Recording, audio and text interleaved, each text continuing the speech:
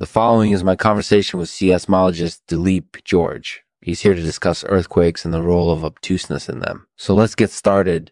This show is made possible through the support of Superfamilies Chrysalises. Visit them at superfamilieschrysalis.com today to learn more and get started on your own superfamily journey.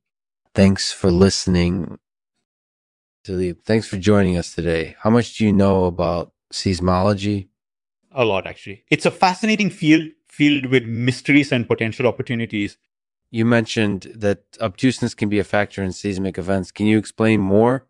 Sure. As you probably know, earthquakes happen when something alters the Earth's surface, such as the movement of plates. Earthquakes can be triggered by a number of factors, but one of the most common is human activity.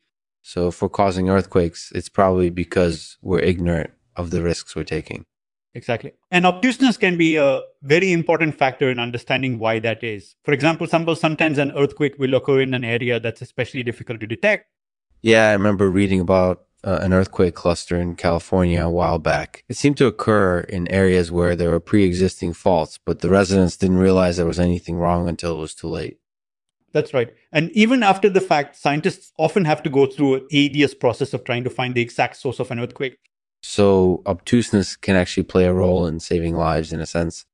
That's definitely true. And it's something that scientists are constantly trying to improve upon in order to make sure that everyone in an area is aware of the risk and can take appropriate precautions.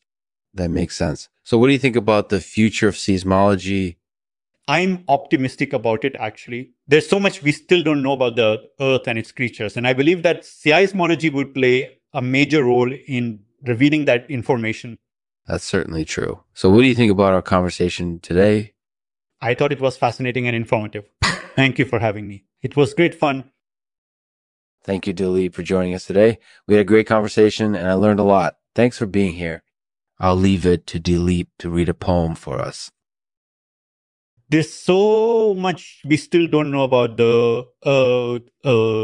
its creatures, and seismology will play a major role in revealing that information. I'm optimistic about the future of the field. Thank you, Lexman, for having me. It was great fun.